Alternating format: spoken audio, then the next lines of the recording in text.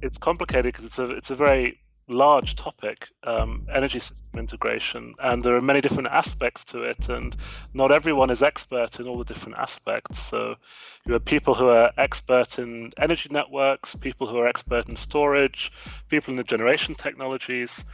There are also sort of behavioral aspects to the way that people organize their purchases of cars or solar panels on their roofs, which are also super important for the sort of momentum behind the energy transition. This summer, climate change has finally made it back into the public discussion in Germany. Already in the last episode on climate change, Rüdiger Eichel and I spoke about Fridays for Future and how the results of the election for the European Parliament reflected the increased awareness for environmental topics in the European Union. Rüdiger Eichel's specialty is the development of power-to-X technologies for the production of synthetic fuels or hydrogen gas using electricity from renewable sources. You should go back and search for Energiewende on our website www.scienceforprogress.eu.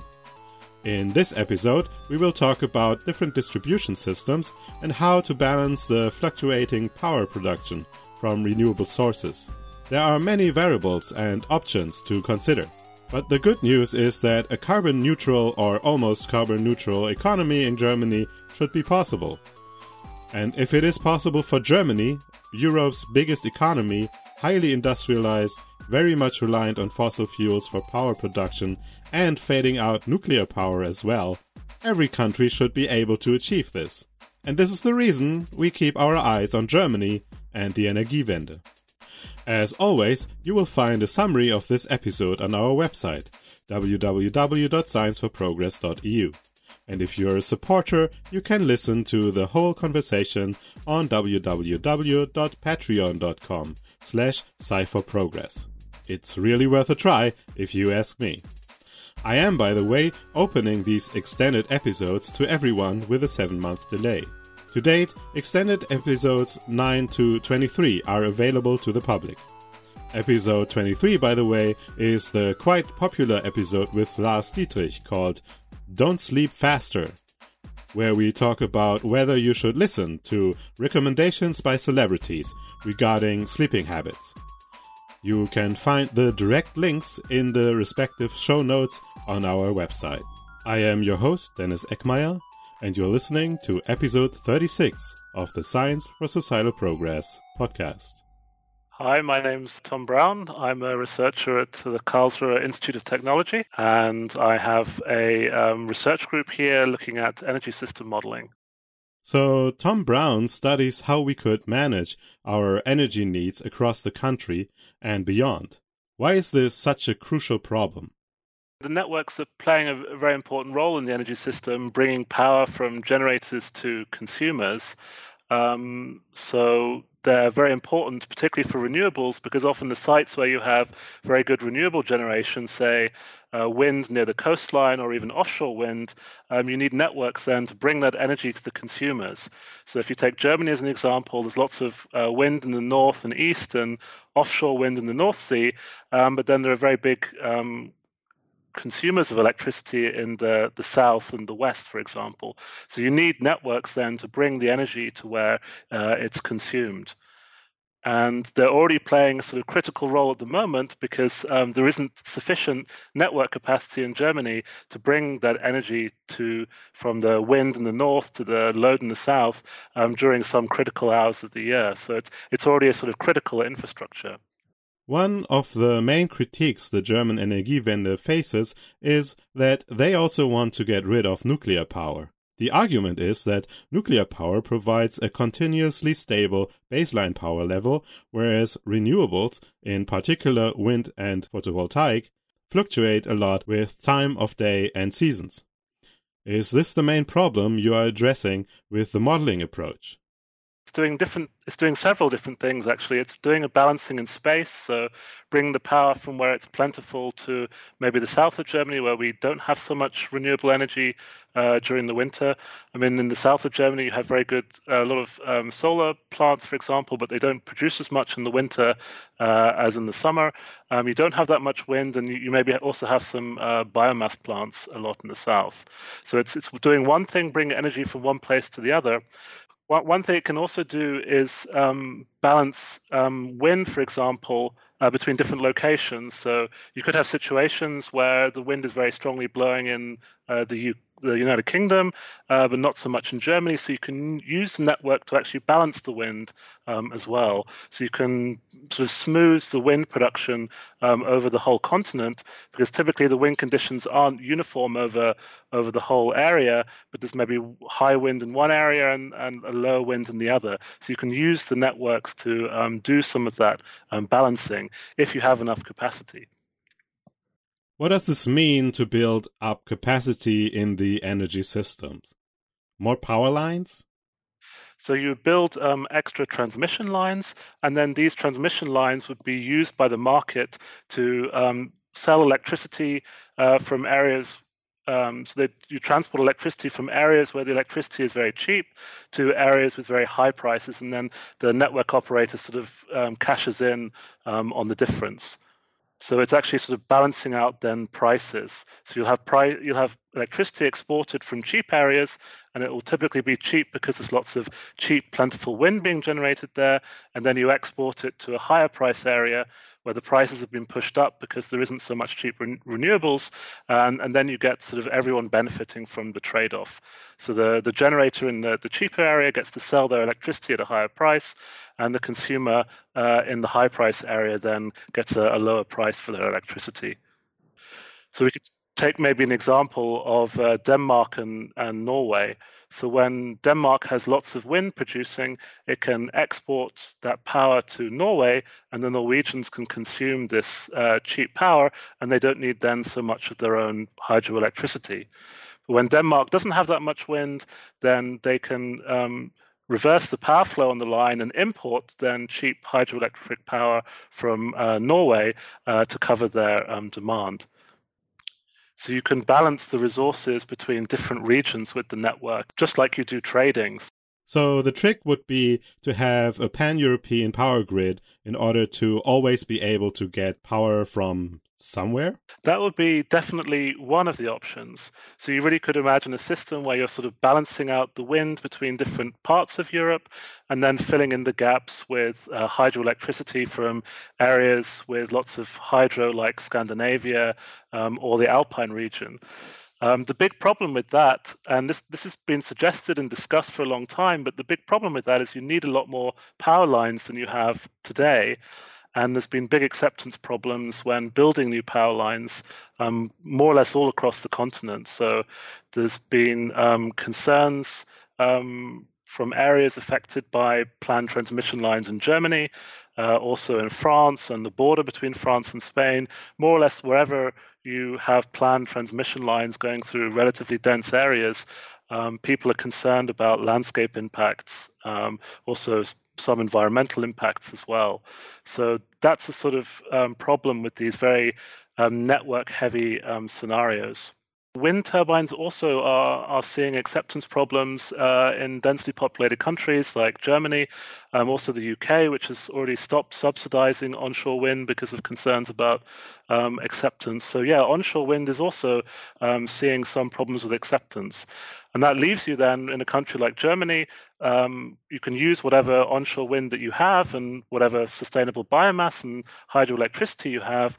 But then if you really want to decarbonize or reduce the emissions from the rest, then you need to go for solar or offshore wind.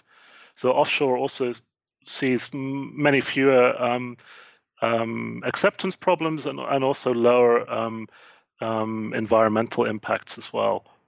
But offshore power generation demands additional power lines, which, as we said, are also not welcome. And this is indeed a major problem that German politics are not addressing well. I recorded this conversation several months ago. In the meanwhile, the public discussion about climate action in Germany has been intensifying. with the recent global climate strike being the latest climax. On the same day, the German government put together a climate package, which was supposed to finally get effective climate action done.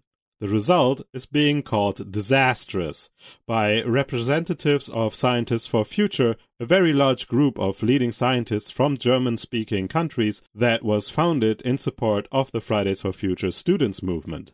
Most importantly, the price that the government will put on carbon emissions, not before 2021, is only 1/5 of what scientists calculated would be the necessary minimum to induce behavioral changes in population and industry. Without such an incentive, they say, all other presented actions would have no effect. And on top of this, the government decided that no wind turbines shall be built less than a kilometer from a settlement. In Bavaria, this distance will remain to be 1.5 kilometers, a regulation that already effectively halted all wind turbine building projects this year. Tom Brown called scenarios where onshore wind turbines as well as overland power lines are both not viable options worst-case scenarios. Unfortunately, there are options, so it's not a problem. It just makes the system a bit more expensive. So, for example, you can put the transmission lines underground, so you can bury them under the ground, which tends to be more expensive, but then you have lower landscape impact. You could also look at sector coupling, which is one of the concepts for reducing load in the network. It's not just about reducing emissions in electricity. We also have to look at other sectors that produce emissions, like transport and how we heat our buildings, and also the industrial sectors. So we also need to reduce emissions in those. And many of the concepts for that require electrification. That seems like a bit of a nightmare initially, because you have a whole lot of extra electricity demand at the same time when your network is already stressed. But you can actually use flexible storage from these other sectors to balance some of this variability of the renewables. So what you could do, for example, is you could use the electricity to produce hydrogen by electrolyzing water. You could do that close to the offshore wind turbines and then transport that hydrogen through the gas grid or with a dedicated hydrogen pipeline to the south and then consume it in the south. And then you wouldn't have to worry about the impact of the transmission line. You could put the gas pipeline underground, and the gas pipelines generally have a much higher throughput capacity than a typical transmission line. So that would be one of the concepts for overcoming this problem with lack of transmission grid. Well, we didn't talk about how people would like the option of having a poster child of an explosive gas being transported via pipeline through their backyards. I'm not so sure if it ranges above or below power lines. At least I think they'd range above medium-sized nuclear reactors, which some people suggest we should be building everywhere instead of addressing the power fluctuation problems with less radioactive means. Also, making hydrogen gas is not very efficient. Yeah, you have some losses when you do the conversion. There are definitely downsides. There's several different ways of looking at this. So, I mean, the value of having that power in the south at times when there isn't enough local renewables is high enough that you can basically afford to have these efficiency losses from the conversion. What you can also do is you can use that waste heat from the conversion process to maybe heat your local buildings. So you could feed that heat into a district heating network. So actually the loss isn't that great because you're actually really coupling the different sectors together. So you're doing a conversion to gas and you're also getting some heat out, and then you can use that heat to heat your buildings, for example. And on the way back, when you're converting back to electricity, say, with a fuel cell, you can also use the waste heat from that process for heating as well in your buildings. So you have this very, very strongly coupled electricity, heating, and gas system where you're trying to use everything super efficiently. And that's one of the benefits of looking at this integrated perspective where you look at all the different energy sectors. So, a stupid question maybe, but what do you do with all this heat in summer? there's a couple of answers to that question. So one of the good things about sector coupling is you have very cheap storage options, and that's also true for heat. So you could store the heat in, for example, very large hot water tanks and store that heat in the summer and then use it in the winter. So they do this already in some projects in Denmark where you have connected to your district heat network a giant, like a swimming pool, but much bigger, like a kind of football field, filled with water, sort of underground and very well insulated. And then you can store this thermal energy in this hot water until the winter. There's also concepts where you heat up rocks, for example, and store the thermal energy that way as well. So excess electricity can be stored for later use with power-to-gas or power-to-liquid technology, about which we heard more in the previous episode on the Energiewende. You can make, for example, hydrogen gas out of water. We also learned that this is very inefficient, meaning that a lot of energy is lost as heat in every process in which it is transferred. Making gas or liquids using electricity and then using those to make electricity again later, maybe somewhere else, means there are at least 2 points where you might lose a lot of energy. Tom suggested that all this excess heat could be stored for later use as well in centralized heating systems. So that's the wonderful thing about sector coupling is that if you just look at the electricity sector, then when you talk about storage, you're talking about batteries, for example, which are a relatively expensive way of storing energy. But if you look in the other sectors, like gas or heating, there you have really, really very cheap storage opportunities. So in gas, you can store the gas in big caverns underground, and thermally, you can store then thermal energy very cheaply as well. This system is becoming very complicated very quickly, it seems. How difficult will it be to develop and implement all of these technologies and systems? Well, if you actually look at these technologies, many of them are already implemented.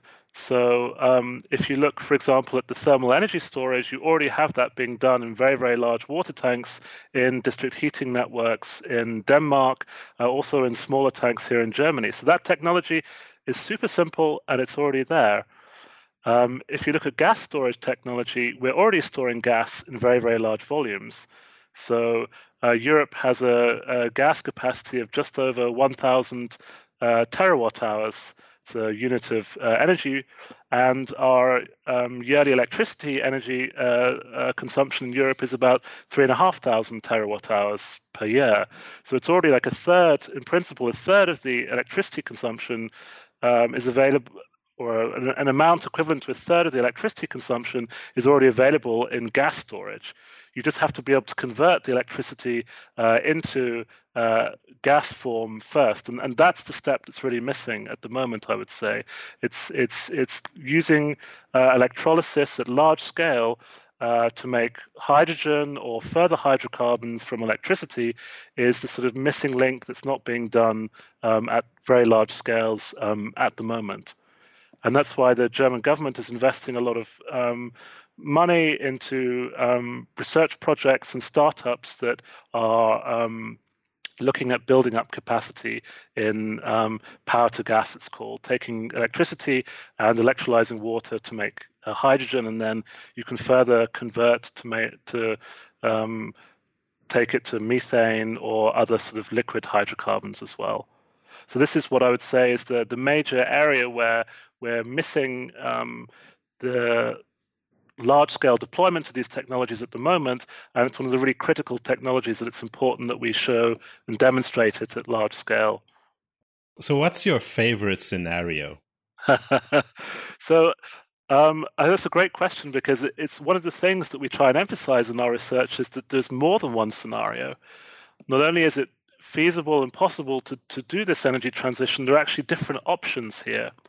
So we could go for an option where we have quite a lot of transmission network expansion, which would be probably on the cheaper scale of things, and then we need less storage and less tight sector coupling. Or we could go and that would be a relatively centralized sort of structure where you have big power flows from country to country through the electricity network and big offshore wind parks and so on. Or you could look at scenarios which have less interregional exchange to the electricity grid, more sort of decentralized scenarios where each region is sort of self-sufficient. And that would tend to cost a little bit more, at least according to our simulations, but would probably have a higher social acceptance and would have a higher sort of local buy-in because there would be more sort of decentralization of ownership of the energy assets as well.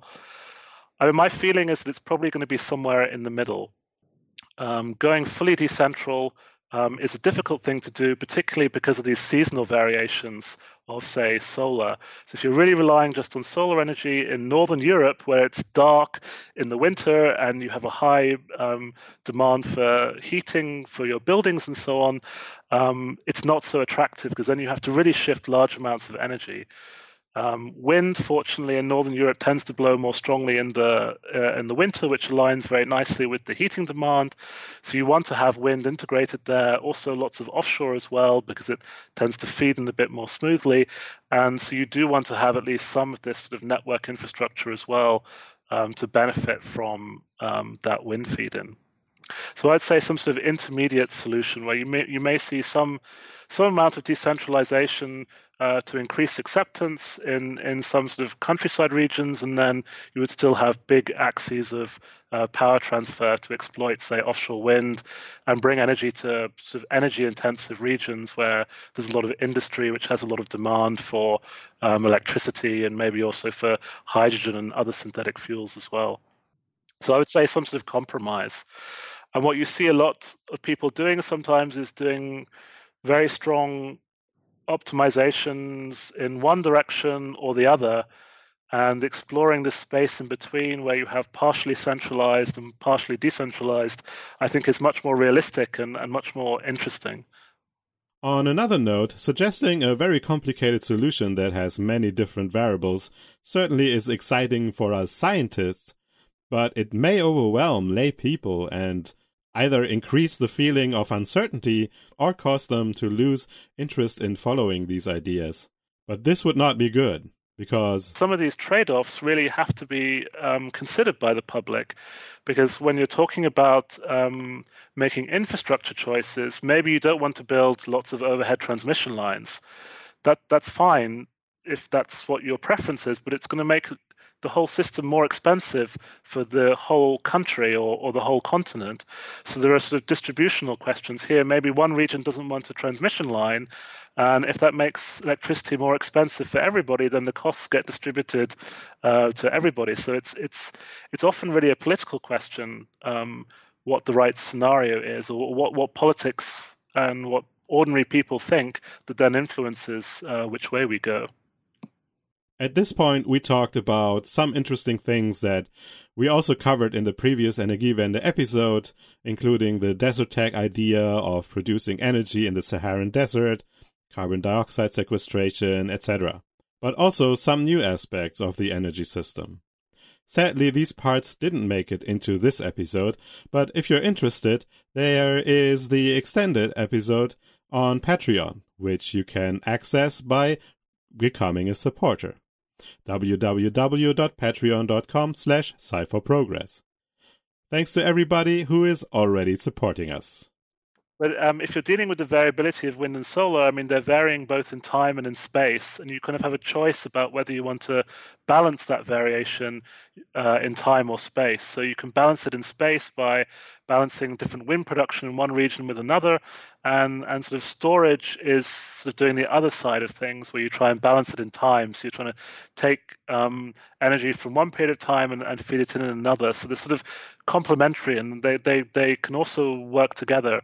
And in our models, we're often playing them against each other. So we're saying, are we going to import wind from northern Germany to southern Germany, or are we going to balance maybe in time and say we're going to store lots of energy in the summer when there's lots of solar and use it in the winter? So you're often sort of playing these things against each other in the model. So playing the variability in time against space. And The way you choose your technologies depends a bit on the sort of scale of the variability. So if you're trying to balance a solar panel in Spain where there's lots of sun, but you have a daily cycle, then you maybe want a battery, because that's a sort of short-term storage that can balance these variations on a few hours. And then if you're in a region with very lots of wind and it varies a bit more slowly, so maybe 2 or 3 weeks, then you want a longer term form of storage that can store it for at least a couple of days, if not weeks, and that would then be something like your hydrogen storage. So a lot of what we're doing is sort of matching different technologies to different scales of the variability of wind and solar, because usually wind and solar are sort of dominating the energy production in these models. And what are the data that go into these models? So we have a lot of weather data that goes in. So we can look historically how the weather conditions have been in Europe over the last 30, 40 years. And then we can run the model against these weather conditions and make sure that the energy demand is always met, whatever the weather conditions are. So even in the most extreme circumstance where you have low wind and low solar over the whole continent, we can make sure that we're still meeting the energy demand. And that would work? That works in our models, definitely. Yeah. Mm-hmm. And sometimes it's more expensive depending on the scenarios that we have. I mean, more expensive than today. It sort of depends how far we want to push the emissions down. So typically pushing the emissions down, we can get very, very cost-effective systems, maybe even cheaper than today, given the decrease in cost of wind and solar. But when you push down to 80% reduction or 90% reduction or 100% reduction, the costs tend to go up because you have to guarantee security of supply also in those situations with very low wind and solar. And so you need maybe a lot of storage to cover those periods. And that tends to push the price up or the cost of the whole system. And then depending on the assumptions you've used, it could work out a bit more expensive than today's system. As far as the direct costs go, if you look in a bigger picture with all the indirect costs of the environmental damage of fossil fuels and the health costs from air pollutants and so on, then these strongly renewable systems look super cheap. There's like a no-brainer to go then for these highly renewable systems when you consider the health and environmental costs. The costs of, breaking the planet and its climate system is, so I've heard experts say, infinite. So Tom Brown uses computational modeling to figure out how we can combine different technologies and distribution strategies in order to achieve a carbon-neutral economy.